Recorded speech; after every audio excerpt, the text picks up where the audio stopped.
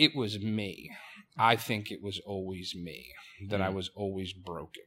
And I personally think I was born this way.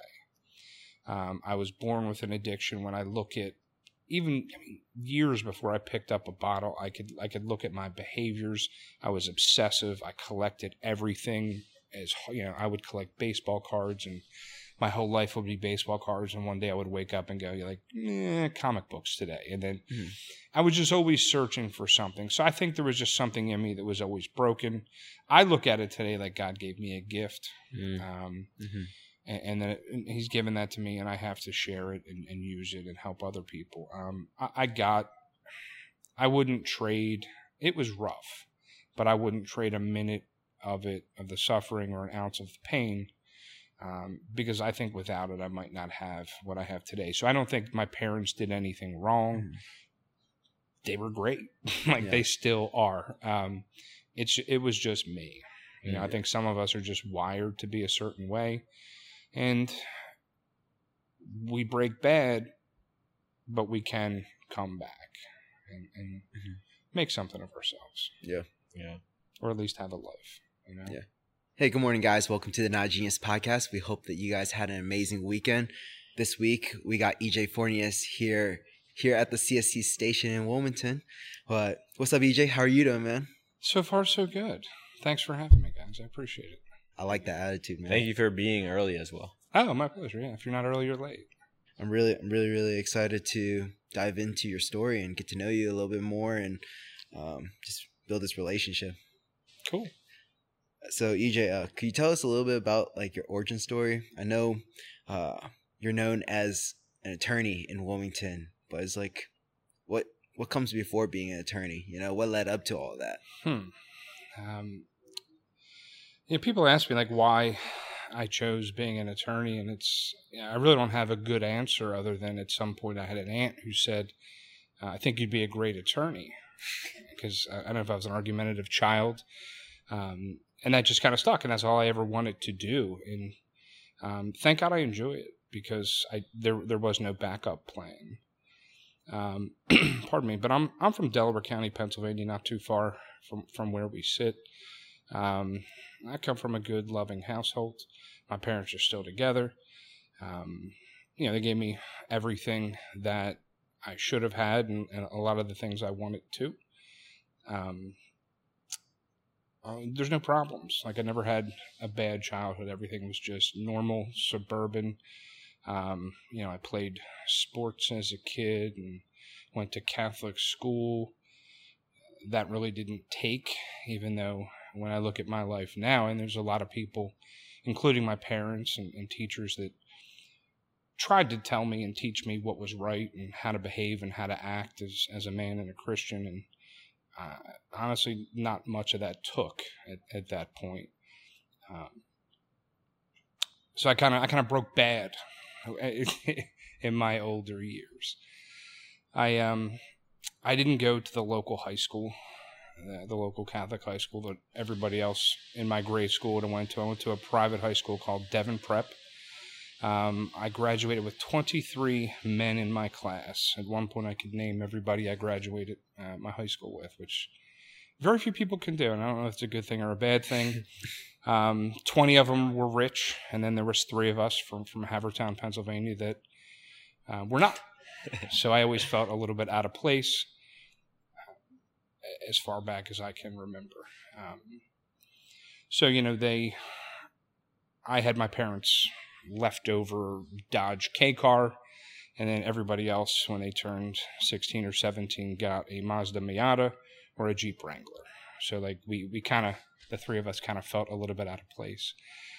I ended up I graduated there with pretty decent grades, and I went to LaSalle University in Philadelphia, and things kind of took a left turn there. It's not in the best neighborhood, and I kind of found the sorts of people that I was looking for. And I got accepted actually at LaSalle. I was in the honors program, and it seemed pretty exciting. I remember the director of the program called me on a Saturday night at 11 o'clock at night. My parents were in bed. And they like kind of ran in the phone, and he called me to like tell me he was giving me a full academic scholarship for 4 years. And 4 years later, I wasn't prepared to graduate. Like, the grades were not great. I just kind of felt like a disappointment and a letdown to a whole bunch of people, and that man included. But eventually I did graduate, and I still had that dream in the back of my head about going to law school. I aimed really low. I applied to the absolute worst law school in the country. That was my safety school. I applied to a school in Boca Raton, which I got into. And as high as I aimed was Widener, which is in Wilmington. And a lot of Delaware lawyers here are Widener graduates, and it's held in a higher regard in Wilmington than it is in the rest of the country, I'll say that. But it was still like a bottom-tiered law school. So I got into all three, and it just kind of made sense to go to Widener. And off to Delaware I came, which I don't think I'd ever driven through more than once or twice in the 23 years prior to that. Law school was a different experience. It's different than college to the extent that I only was in class 15 hours a week, which was the same, and they only have final exams. So you have all this free time, and you can do as little or study as hard as you want throughout the year. And I did nothing for 6 or 7 weeks and just kind of chilled out and relaxed. And then at about week 7, we had like these, I think there were 13-week semesters. So basically halfway through, I would just get serious and work like 12-hour days. And I did pretty well. I was kind of a quiet kid. I didn't have any friends. The problem was, for me, I developed a bit of an alcohol and drug problem in college. And, I thought law school, I didn't really know what was wrong with me. I just knew that I kind of felt different, and I knew that the way I drank and partied and had fun was just a little bit different than everybody else around me. So I thought law school was like my chance to be different and be better. I thought I could fix myself. I found out that did not work, but nevertheless, I got buckled down enough that I graduated with, I don't know what it was called, like cum laude, like with honors. Mm-hmm. So I did pretty well. I was at the top of the class, and I was working for a law firm in Philadelphia at the time as an intern, and he offered me a job. I think I might have been the first person in my class to have a job. It was okay money, but it was the kind of law I wanted to do plaintiff's personal injury work. I wanted to be an ambulance chaser, and that's what I got my start doing with the Philadelphia law firm. And I thought everything was pretty good. Then that addiction reared its ugly head once again. Once I had a little bit of time and a little bit of money in my pocket, and I eventually took a job after about a year or two with a Delaware law firm, and so I worked at that firm for about 10 years before I went out on my own. But in 2005, I got arrested. I got arrested for a DUI, and it was in New Jersey. I forget exactly where, but the windup was I got court ordered to go to a 12-step fellowship, and that's where my life changed. That's where my life changed. So it was somewhat difficult for me to wrap my head around the fact that this is where my best ideas had brought me. Again, I came from a good family, fairly smart guy, did okay through school. Now here I am living my dream as a lawyer. I got a little bit of money in my pocket. I'm driving a 5-year-old Lexus, but it was, to me it was a Lexus nonetheless. And I owned a condo in Trolley Square, and I thought if I had all that stuff that I would be happy, and I wasn't. The truth was I was completely miserable, and I hated my life, and I kind of wanted to die. And the hardest thing in the world for me at that point, and this is around 2005, was to look in the mirror. I couldn't do it. And the hard part was I lived in this condo, and when you kind of came into the lobby, there were just mirrors everywhere. The whole first floor was like just mirror covered. And, every day it was like the hardest thing in the world for me to do is just kind of like walk 30 steps to the elevator, like with my head down, so as to not like see the man I had become. Because I didn't like, and I wasn't happy with the man I'd become. And by this point, I'd stopped worrying about what other people had thought of me, and was just kind of living to survive. And my problem was alcohol primarily. Drugs are a part of my story, but it's really the booze that kind of brought me to my bottom. You hear a lot of people that are in recovery talk about hitting a bottom, and I think the biggest mistake that a lot of us that are in recovery or should be in recovery or need recovery, as well as people outside of it, think is that bottom is somehow measured in the material world, and it's really not. I knew a guy that was living in a tent. He was older than me. He was living in a tent down by Frawley Stadium, and was as happy as could be. He was homeless, living in a tent, just kind of thought he was camping. Well, it just wasn't done. Like, from my perspective, like, I own a condo and drive a Lexus. It sounds like I should be good. And I'm miserable. This guy's happy as could be. What I'm trying to say is, like, my bottom was measured, and I think all our bottoms are measured, like, internally. I hit a point where I did not like myself and did not like what I had become, and that is what kind of prompted me to make a change.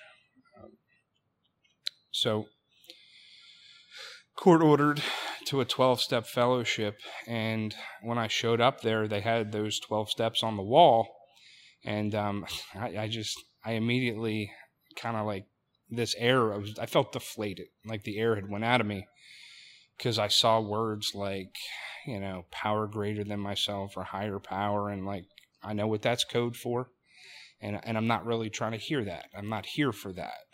I want to stop drinking, and I really don't know what any of that has to do with this.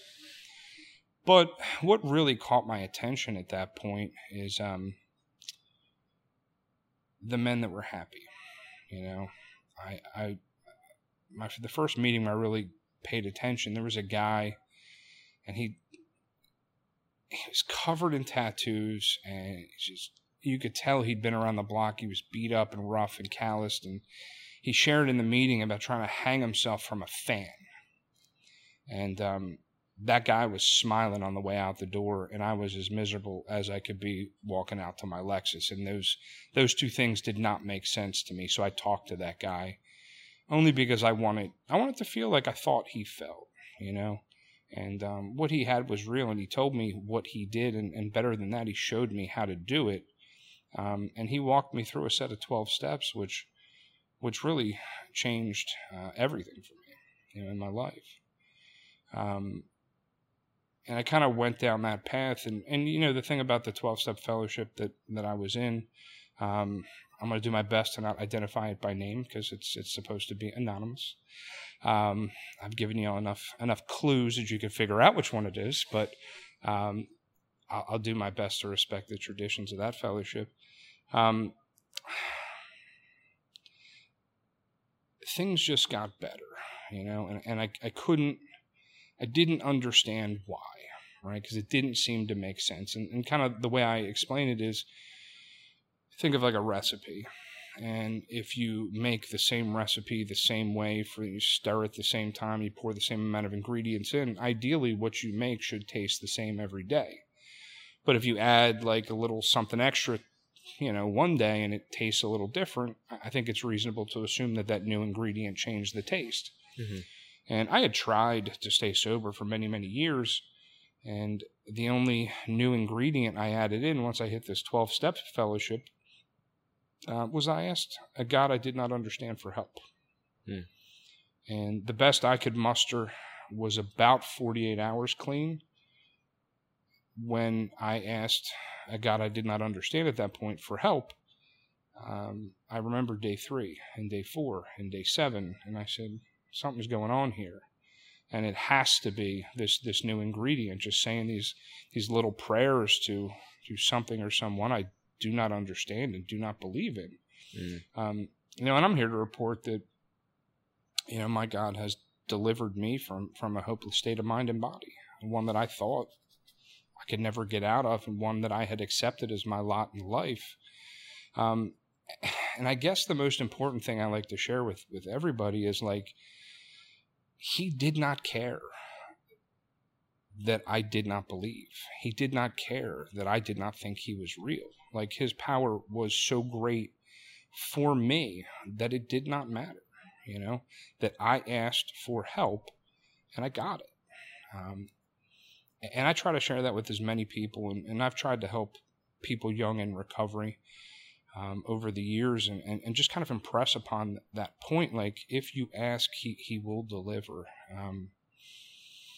I don't know. And I kind of went on for about 10 years, and if I'm, to be truthful, like, I bought into the idea of the Father, but I had not accepted the Son. And I was living good, but not. I still needed some, to clean up some of the behaviors in my life. And one day I was in the wrong place looking for the wrong thing, and I found her. And I immediately moved her in.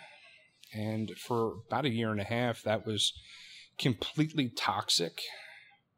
But her parents were members of an evangelical church, and she wanted me to meet them, and they wanted to meet me at church. And I said, I will do this because you are the love of my life, and if this is what it takes, I will go to this church. And my memory is awful, but there are moments I remember. And when I can remember a moment, I think it's because I'm supposed to, so that I can use it to help somebody in the future. And I remember exactly how I felt that first day sitting in that pew, and I just knew that I was home, and I knew I was where I belonged. I went back to that church next week. She didn't come, and I met and I sat with her parents, and I sat with her parents the week after that, and people remembered me, and I just knew that I was home. And I eventually did come to. I'm struggling for the right word, but I did came to believe in the Son. And again, I don't know if it's selfish to even say it like this, but in my experience, God has always revealed himself to me on my terms. And maybe that's because I'm hard-headed and I wouldn't accept him any other way. But I was struggling with something, and it was consuming my every free thought for about 2 months. And all the while, I'm going to this church and I'm hearing everybody praying in the name of Jesus Christ. And one day I said, let me try this. Like, what's the worst that can happen? And that situation that had completely baffled me for 6 weeks, 2 months, that was over in about 4 hours. It had worked itself out 4 hours later. It might have been 3, I don't know. But same day, real quick. And I remember telling that story to my pastor that baptized me. And ever since that, I stayed in that church for a while, and truthfully, we had a falling out over COVID, and I'm sort of rudderless these days, but my beliefs remain the same, and I'm happy, and I look and I see somebody that was raised right, shown how to live, what a man was, shown who God was and what he could do, turned my back on it, had to go through peril and circumstance. And I really believe that I could not have walked any other path. If I'm jealous of people that were like raised in church and just believed, I feel like that's so much harder, right? But for me, I'd be an idiot not to believe. My life was drastically changed in an instant. I feel like I was slapped on the side of the head and said, yo, I'm real. I'd be a fool not to believe. I just feel it's easier for me. But I don't know. That's about the story of the last 50 or so years. It's an amazing story. Thank you so much for sharing that with us and being so vulnerable. Oh, my pleasure. Yeah. From what I really concluded and learned from you, it sounded like a lot of the things that the world may feed into our brain in terms of what we want and what we desire, that will make us feel complete, and that will shield us from any of the internal darkness. Like, why would we experience internal darkness if we had this and that? And you shared with us, like, that's not the truth. That's kind of something that maybe the enemy or the devil may try to feed into your brain so that you would chase these empty desires. But then you find yourself at this crossroad of, disobeying God and being there alone and feeling kind of empty and void. That was really powerful. Thank you. When you were in college or when you were younger, who were you aspiring to be when you grew up, or who were you working to become? I think like most kids my age, I wanted to be, I first wanted to be Mike Schmidt or one of the members of the Phillies back in the 80s.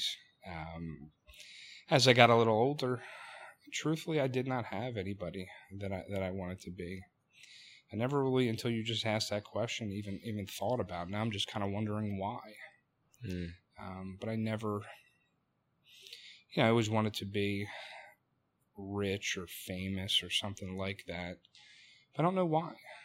Other than that's maybe what society taught me, or maybe what I took from it.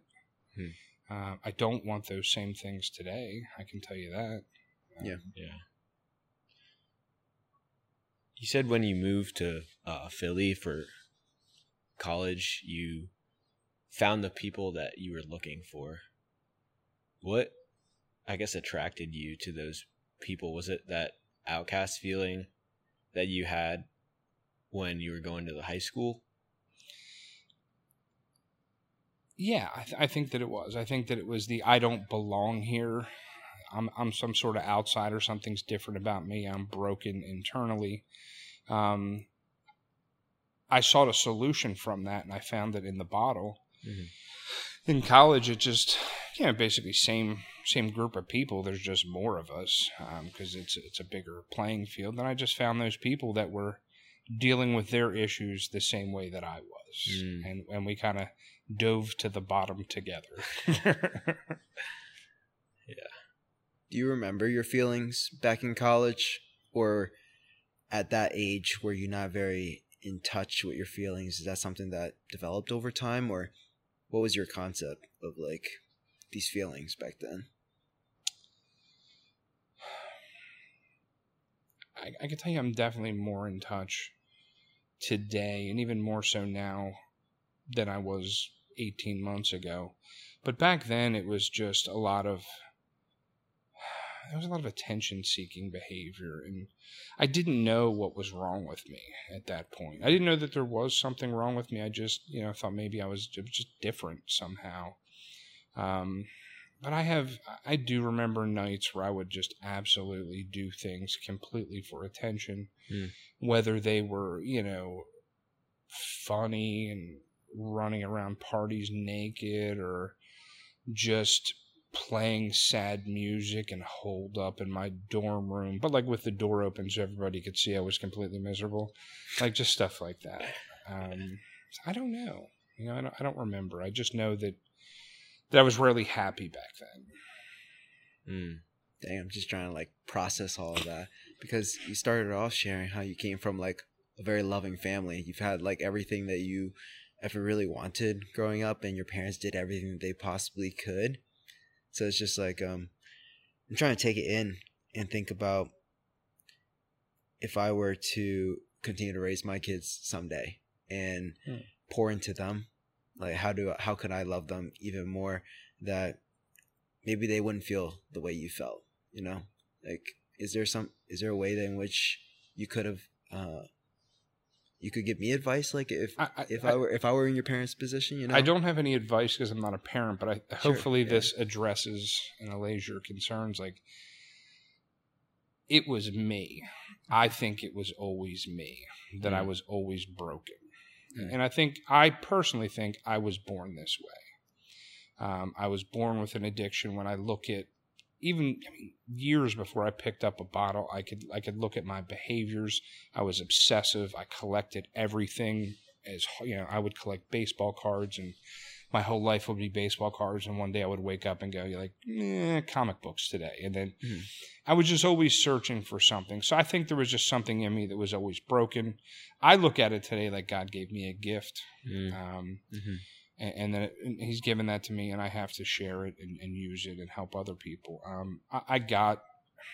I wouldn't trade.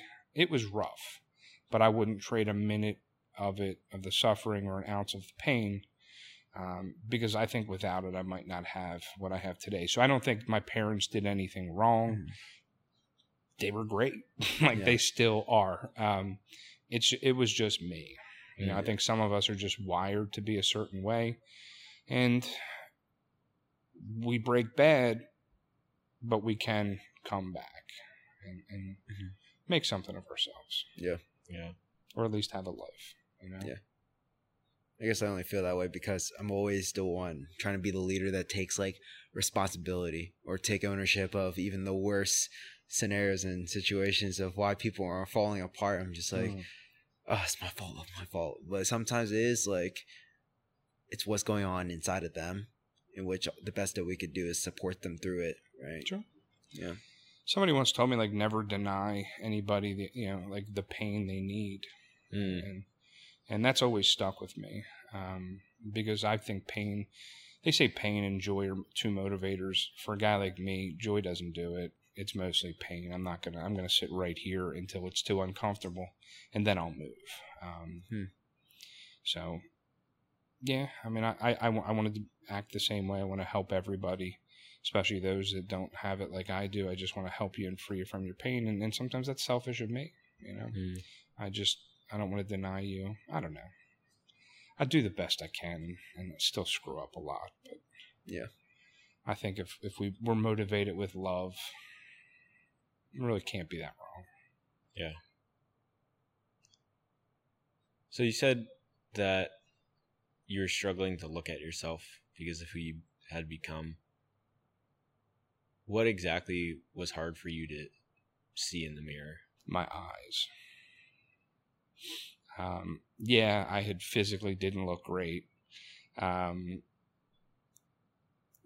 my eyes, I distinctly remember one day I stumbled into the bathroom, put two hands on the sink, and I just didn't recognize the guy that was staring back. There was just something in my eyes that was dead. So I did not, and I think a lot of it was also shame. I didn't want. I know what I'd done. I knew what I was about to do. I knew what I would do tomorrow, and I was embarrassed, and I didn't want the world to know. I would go out and drink, and I had a close group of friends. We would go out every Thursday night, and as it got worse, I would go out but not drink. And they would say, "Man, you're doing good." But I would say, "Oh, everything's good." And then the minute I got home at 1 a.m, then I would start. Because I wasn't going to not drink. That's not an option. I just didn't want you to see the way I did it. So there's definitely a lot of shame there. At what point did the shame and the struggle of looking at yourself in the mirror kind of go away? And how did you progress to that point? So by the time I got to that 12-step fellowship, I remember the third day. It was still rough, but I knew something was different. By that first week, it was a Friday. I had hope, that something was going on here, because I'd never threw together 7 days in a row. Wow. I was scheduled to have a jury trial, my first jury trial, which is the biggest thing a trial lawyer can do. And it was, it started on a Monday, and here it is Sunday night, and I'm don't drink, you can't do it. And I ended up getting hammered. There was just, no matter how I wanted to act, it just took over. But I don't know. I kind of went off on that. I'm sorry. Tell me the question again? Yeah, no. I was talking about at what point did the the pain of looking at yourself, or the shame of looking at yourself in the mirror, when did that go away, and what did that progress of building up to that point of being confident of looking of who you had become? So, like, when I step back and look at what the 12 steps designed to do, they're really to break you down and build you up. So it was definitely somewhere in the first 2 months for me of getting clean that the shame started to go away. You know, one of the promises we have is like, we're not going to regret the past nor wish to shut the door on it. So that stuff's there. I can joke about it. It might not be funny to other people, but like, it's something that happened I can't undo. It's just not going to eat me up and not define who I am as a person today. But I would say sometime in the first 2 months, I wasn't really conscious of it, but I got hopeful and I got excited and I wanted to help other people feel that way within the first 2 months. So what was it like? It sounded to me like you were still, even though you had this problem, you were still successful with what you were doing. What was that like, I guess, like being hammered Sunday night and then going to your first jury trial Monday? I did lose that case, but it was a bad case that my boss had dumped on me about 4 days before trial because it was his case, and he realized it was a loser. So he said, "Here's your first." So I did that. That one's not on me. But truthfully, like the fact that I was able to hold it down and like the rent always got paid. I did have a job. It was about 2 blocks away from where I lived. I moved to Delaware because like I figured, well, the bars close earlier and they close at 1 as opposed to PA where it's 2. Like maybe that'll make a difference. But it definitely held me back from realizing that I had a problem. Because I would hold on to, well, I still work every day. I don't drink during the day. I roll in at 9:45. I leave at 4 o'clock. But like some work's getting done. I can't be that bad. There could be I'm definitely not at my bottom yet. But that's because I was looking at bottom as being some sort of external material thing of this world. But inside I was dead. So from that entire experience of experiencing it yourself and going through the entire transformation from start to finish and continuously growing, like along the way, like how did that change your life in terms of relationships that you built, life purpose or mission, things that you really care about? Like, how does that change your perspective?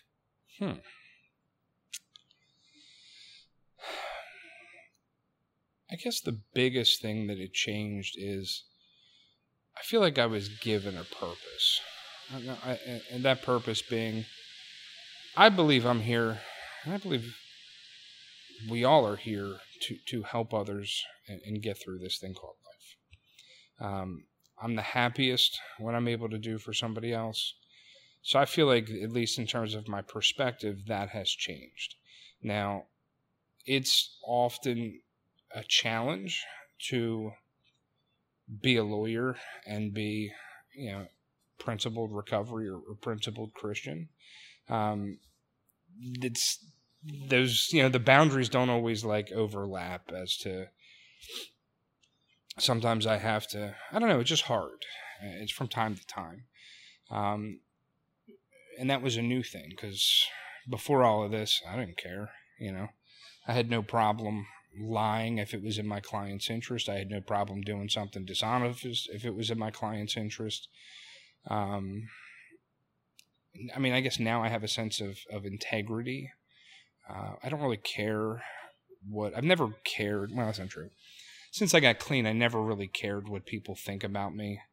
The only thing I've ever wanted in terms of a reputation in the local legal community is I don't want anybody to ever feel like, well, EJ and I had this conversation, I better confirm it with a letter because I can't trust that guy. I want my word to be bond. I'm not always the most responsive. I'm not always going to get back to you. But if I say this, you can take it to the bank that I'm not going to change my mind and do you dirty later. I think I'm pretty confident I could say that I know there's one guy that feels like I did something wrong to him. But truthfully, he was unprepared, and I just kind of played him within the rules. But I don't think I think that I have integrity, and that is the thing that matters to me. Where 20 years ago, I couldn't have spelled it. Could care less. It was about money, results, prestige. But now I care about that. Do you think that having less integrity could get you further in your career? In certain circumstances, I tend to think, especially in a place like Wilmington or Newcastle County, I think having integrity will get you further. Based upon the size of the community, there's not a ton of us. And I want people to think like, I can trust EJ, or I can refer, I can't handle this case, but I can trust EJ to, handle this case. I can pass my client off to him. He's not going to screw it up, and he's not going to be dishonest. So I think in the short, there are situations that lacking integrity would help, but I think in terms of a career, having integrity has served me well. Mm-hmm. That and being lucky, Really? That is the other thing. What do you mean by that? I say lucky, but I don't mean luck. It's almost a joke in my office at this point because, when I was new in sobriety, things would I'd have these black clouds hanging over my head, and they would say, just, trust God, help others, it'll be fine. And that's what I would do. And it was always fine. And, when this happens over and over and over and over again, you tend to rely on it. Hey, you know what? It's going to be okay. It is going to be okay. And now I just laugh about it because, there's times when it's not great. I know I'm going to be okay. And boom, something happens. I was just telling the story the other day. There was a time I was looking, a couple of years ago, I was looking at the bank account and going, don't have enough money to make payroll. And within 5 minutes, somebody goes, hey, we just got a $20,000 check in the mail from so-and-so. That just came, and it just boom, that simple. It always works out. Coincidence? I don't think so. I know what it is. You guys know what it is. But so I rely on that. So what are the challenges nowadays in which you're encountering? I know one of the biggest things that you've overcome in your life was overcoming addiction and getting to this point. So there's a lot of things in which can knock on the doors and put you back into a dark place. But so what do those challenges nowadays look like for you that you're currently working through, whether it's professionally or personally? So recovery-wise, nothing. It's just off my radar. I feel bad because I don't struggle. There are people that battle every day of their life. I'm not one of them. I was delivered. It's not a problem. I'll always be an alcoholic, but I don't suffer from alcoholism. I'm not hopeless. The thing that I am the most thoughtful of these days is time. I just turned 50 in December, and time has been on my mind. And I just kind of realized in the past couple of days, reflecting, that I'm a little more concerned with time and my demise than I should be. As I look at it, I have parents that are in their late 70s. I see them starting to slow down, and thank God they're 78 still out there playing golf, and I think they both have good genes, and I hope I'm as active as they are at that age, if I even make it to that age. But I just start looking at the end. Best case, I look at it like probably about 2/3 of the way through this thing called life, and that's a little scary to me. I'm not gonna lie. And it's put some things in perspective. It made me realize some of the things I lack in life. And I'm kind of in the middle of trying to sort through those things and make some steps towards achieving the things that I want and don't have. Mm-hmm. So if you say you're 2/3 through the way of your life, it's say 25 years. I think you're going to make it way more than 25 years. But say like you only had 25 years left to live your life. What do you want to accomplish? What do you want to do? What kind of life do you want to build with the remainder of your life? All right, I have one selfish thing, and this is kind of like on the. As a kid, this is always something I wanted, and it's kind of topical. But like, I want the baller house. Yeah, and you know, I lived in a condo for 15 years, and I finally moved, and I said, not yet. It's not. You know, I could, and I bought something that was cheaper than I could afford, and I'm just not. I got one more move in me, so I'm like waiting for that. So I do want that.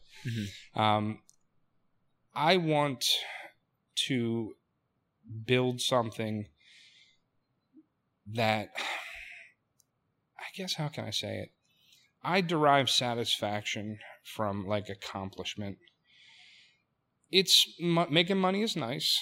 It affords me to do certain things, but it's not even like, I don't want to make every dollar. Like some dollars come easy. That doesn't do it for me. But if there's a way I figured out to make a dollar that nobody else does, you know, I kind of think of like the talent I was given made me that dollar. And that's like a sweeter dollar than 10 of these easy dollars over here.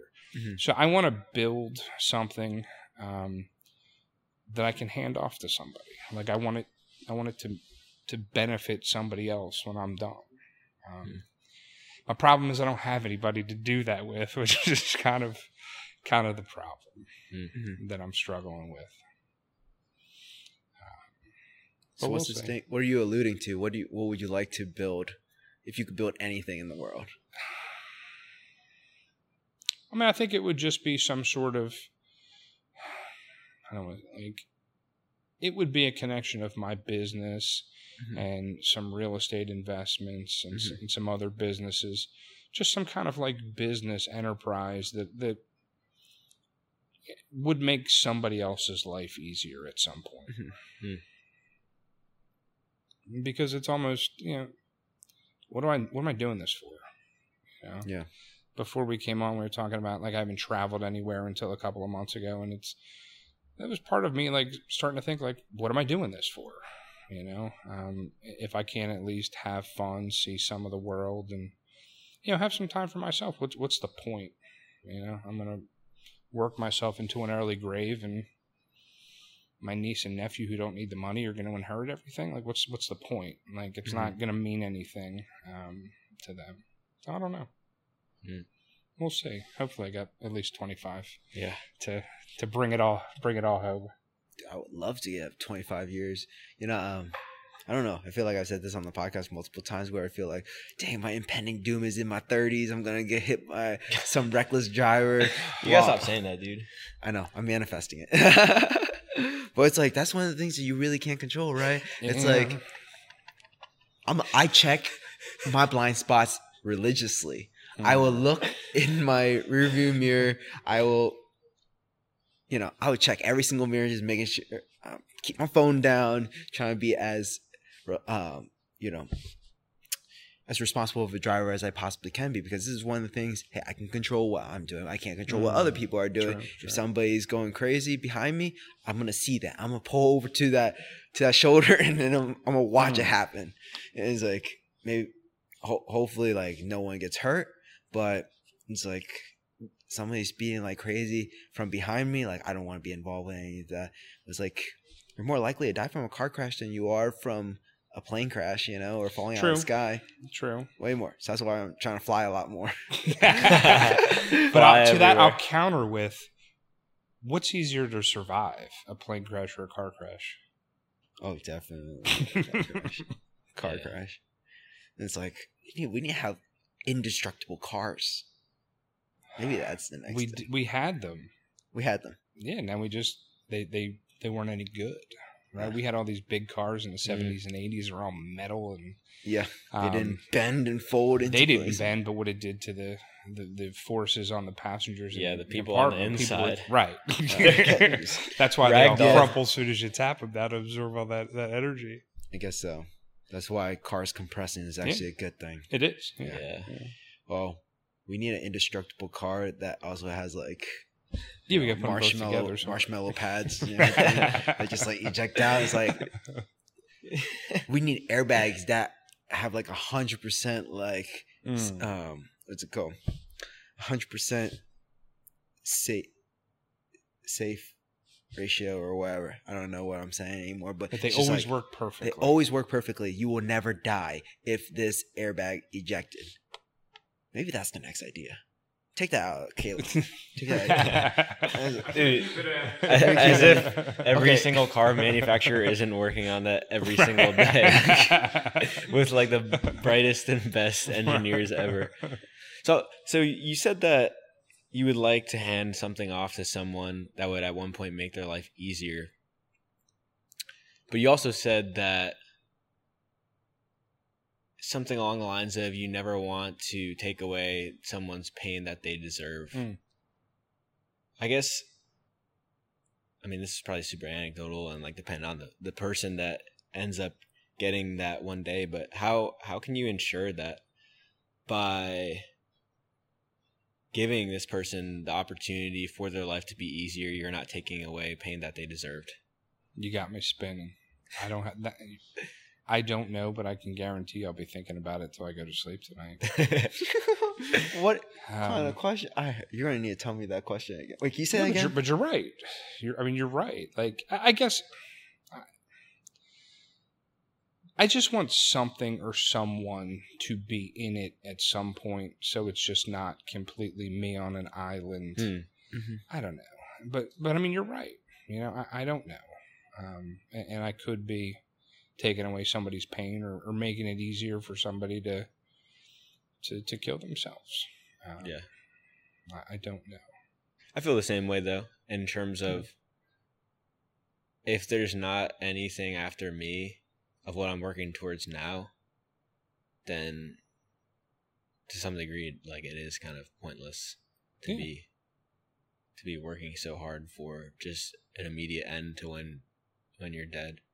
But I think that, like, even sharing your story, I hope you know that, like, I guarantee you there's someone out there that they're feeling hopeless and your story gave them hope. So even if you can't sleep tonight, just know that you're already doing it. Thank you. Yeah, I think one of the biggest reasons why I was drawn to you from the very beginning was that you're just so relatable in terms of, I mean, I think when we first had lunch together, you were like, yeah, I'm just an attorney that wears a flannel and jeans. It's like you won't catch me in a suit. This is in the courthouse. No, you won't. Yeah. Is there something about, like, it just seems to me like the way that you live your life, you're just always trying to build connection, build relationship. Whereas the stereotypical, like, lawyer or attorney lifestyle, it's like they always want to distinguish themselves. They want to be set apart from the rest of society in a sense of upper class, middle class, you know? One of the things that really drew me to you was that none of that stuff looked like it mattered to you. It doesn't, because I don't relate to the upper class. Mm-hmm. Like, I spent most of my years like in the gutter, around the homeless, the addicted, the mentally ill. I'm more comfortable there. Mm-hmm. Like, I worked at a country club, but that, like, I never want to be. It's just not for me. And there's nothing wrong with that stuff. It's just not where I feel comfortable. Yeah. You know?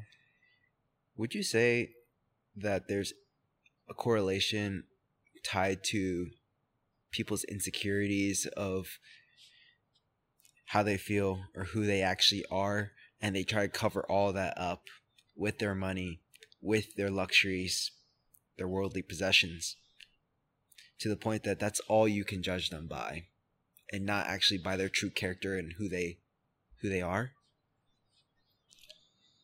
That's pretty interesting, and I'm thinking about some people that I know. Right. I know some people too. I know some people in commercial real estate. It's just like, oh, I've been in this since my dad's been buying houses, my dad's been buying commercial buildings. He got me into the business, and I'm just like, is this all your life is? Just buying deals and having tons and tons of assets on your balance sheet? So let me say it like this, right? So I got my start, and I still do a lot of personal injury work, and you get courted by doctors all the time, and the doctor, and they would want to take you to lunch, whatever, and that's cool. I'm always down to meet a new person. The doctors that I would not send any business to are the ones that would talk business the whole time. I don't have any interest in that. But like, let's go to lunch.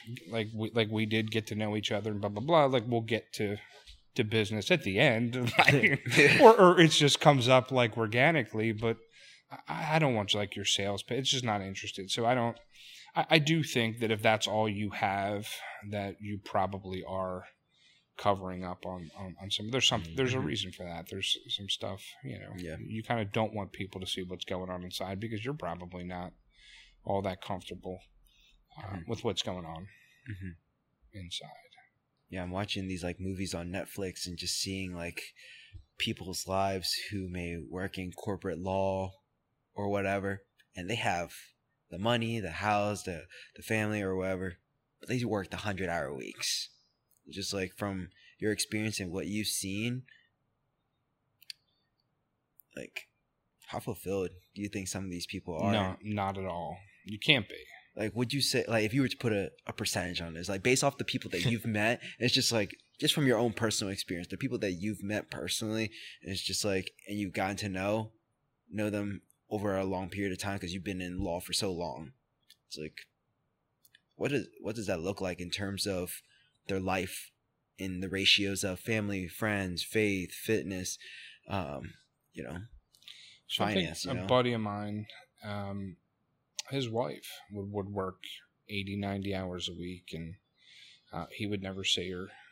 And she does something else now, and she works, significantly less. And, she's got a beautiful family, and athletic, does just basically is well-rounded, I couldn't, that just wasn't for me. I don't have it in me to work like that. I'll work a lot of hours, but because I work for myself, it's almost part of, by choice, and I don't say it as a bad thing, like part of my identity is tied into what I do for so many reasons, and I'm okay with that. But there are times when all I have is work, and that is when I'm at my most miserable. When I have the opportunity to do other things is when I feel fulfilled and whole. So I'm not sure how that lifestyle lends itself to, I don't know how it's fulfilling on any kind of, you want to do it for a year or two, churn young, and then do something else, great. I just don't know how you could do that over and over and over again. So what are some things that fulfill you?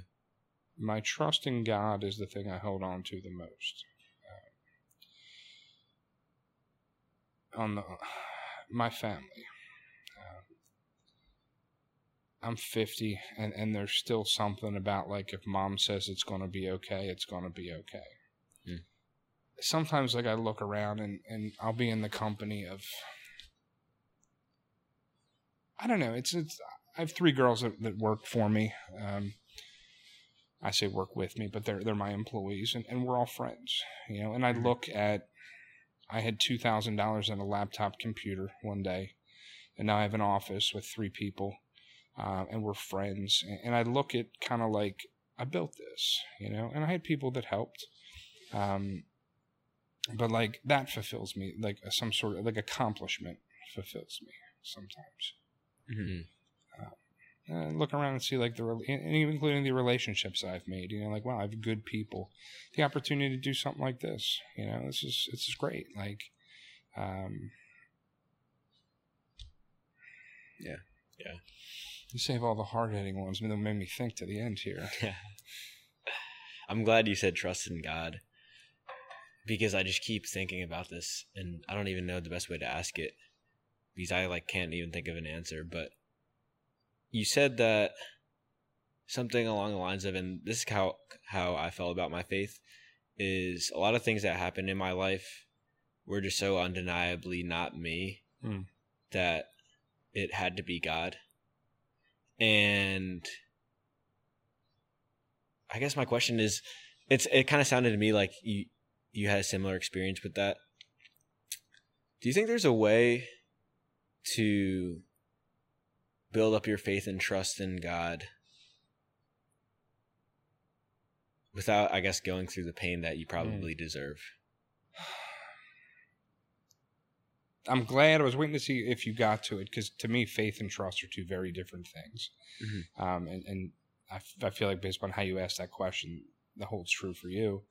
To me, faith is the belief that you have to have, but trust is, for me, what I got after experience. And for me, it was painful experiences.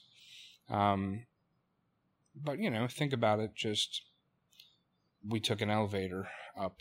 We've been in thousands of elevators. Like, don't we have trust that it's going to get us there? Like, we don't even think about it. So I would say that there has to be experience. It doesn't have to be, it's not painful every time I got in an elevator.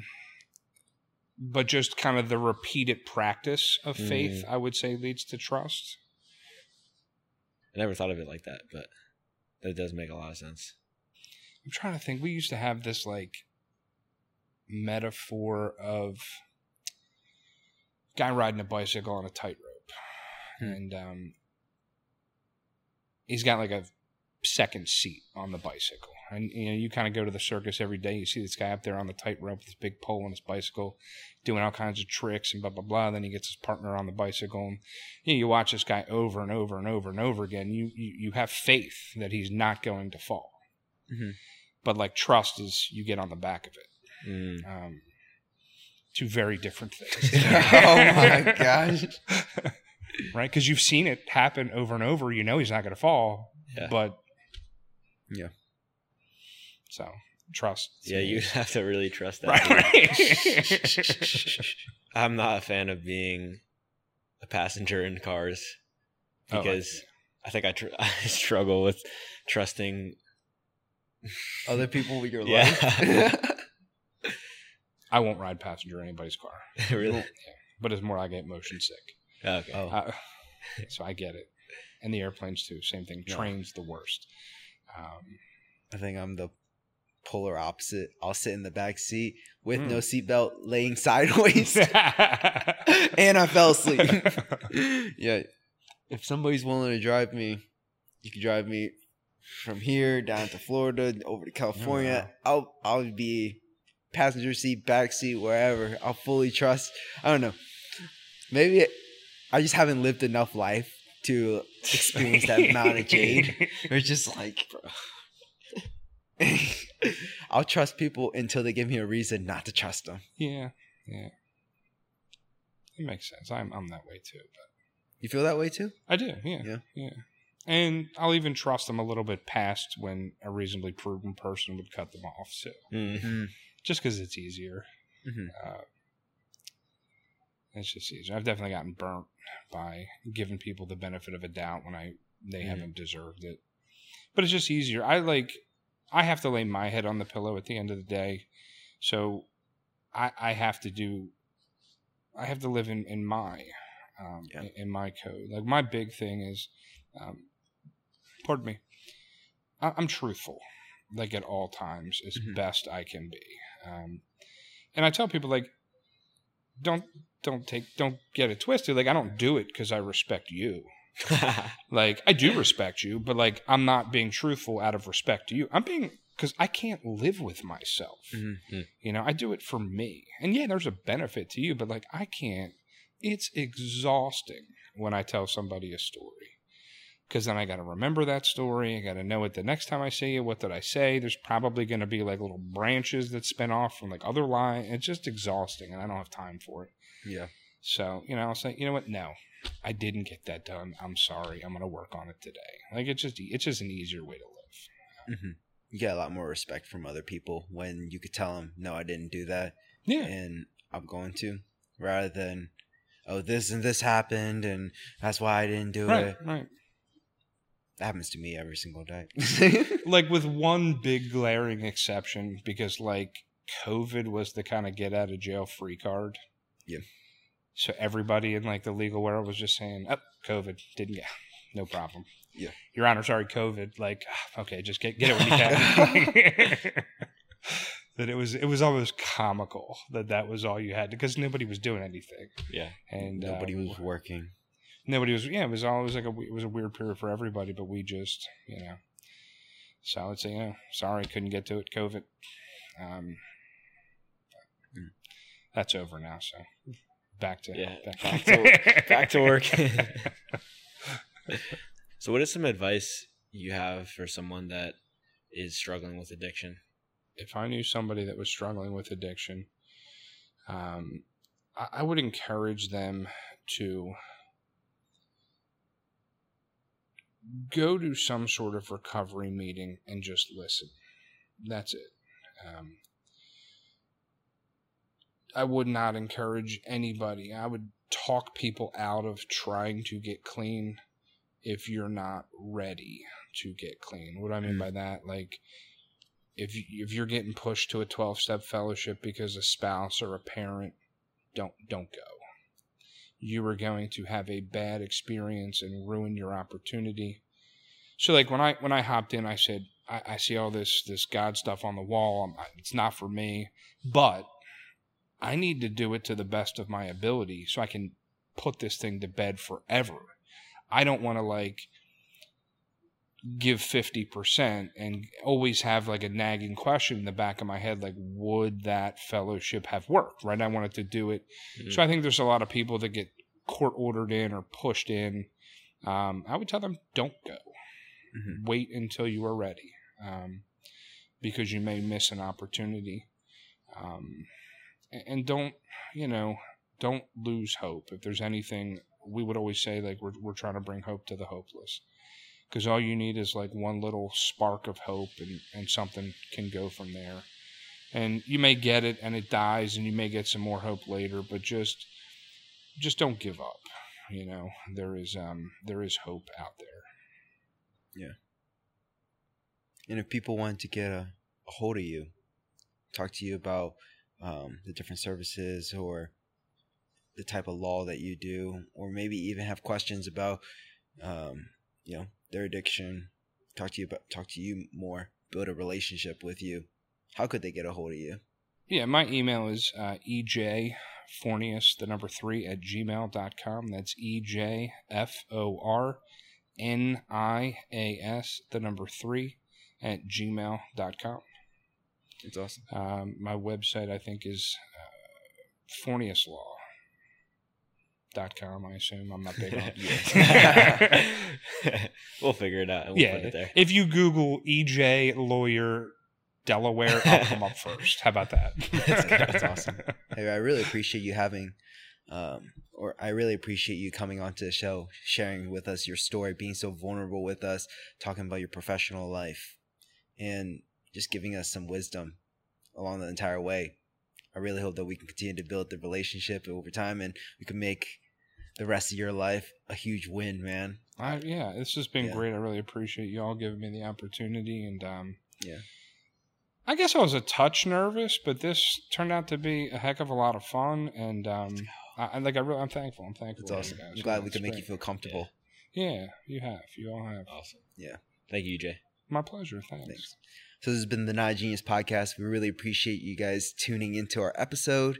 If you guys want to reach out to EJ, you could reach out to him. If you guys are in Delaware, feel free to hit us up. We'd love to get lunch with you guys. And if EJ is around and you want to meet him as well, you know where to find him. So have a great week. Peace out, guys.